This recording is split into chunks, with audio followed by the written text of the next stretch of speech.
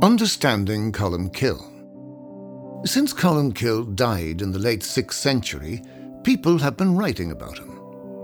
However, even with the comparative wealth of texts about the saint, it would still not be possible to write an accurate modern biography of his life.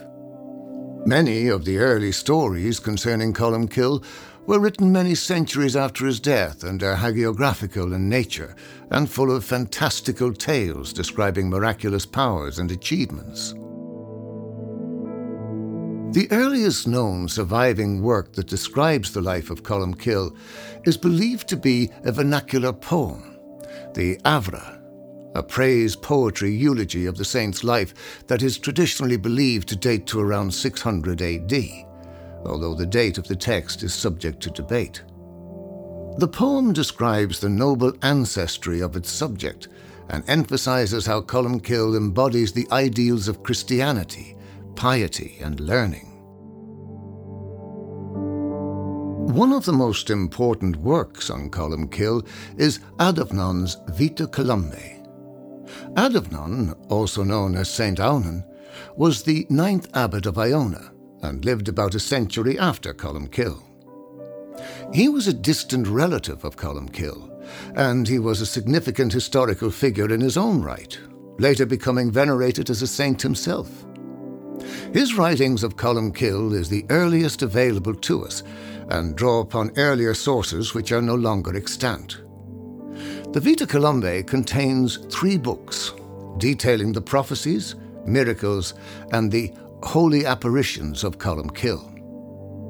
Although it is one of the most important sources of information on his life, it is short on biographical or narrative detail.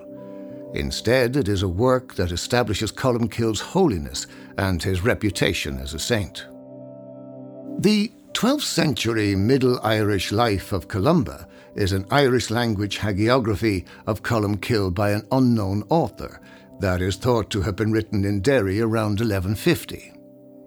It takes the form of a sermon which was preached annually on the saint's feast day of June 9th. It provides a detailed genealogy for Colmcille and attributes the foundation of the monastery at Derry to him. It also credits him with the establishment of monasteries at Raphoe, Durrow, Swords, and on Tory Island.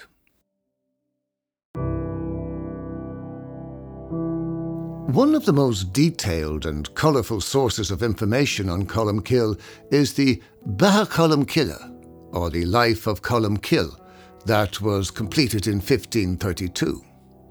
It was commissioned by Manus O'Donnell, the chief of Tyrconnell, a region that largely encompassed County Donegal with parts of Fermanagh, Sligo, Leitrim, Tyrone and Derry. Colmcille is a remarkable work for the period. It is a detailed collection full of hagiography, myth and folk tales about Colmcille, and it is where a number of the most famous stories of the saint were first recorded, though it must be noted that this was written almost 1,000 years after the saint's death.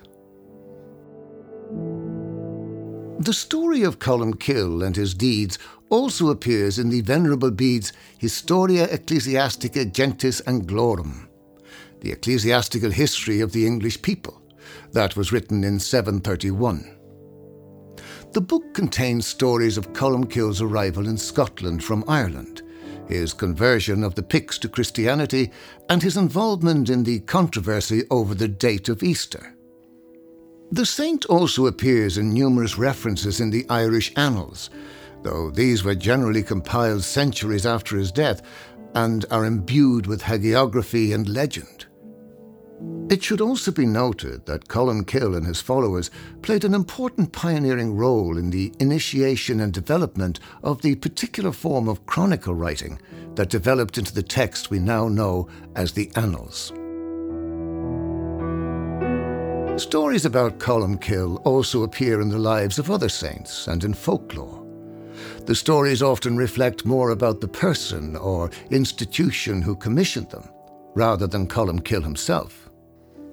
In recent years, authors like Maura Herbert, Brian Lacey, and others have produced insightful and detailed accounts of Colmcille's life and legacy, that bring the older sources together with the broader historical context and archaeological information, giving us a deeper and more nuanced understanding of Colmcille and the world he lived in. This audiobook would not have been possible without their work.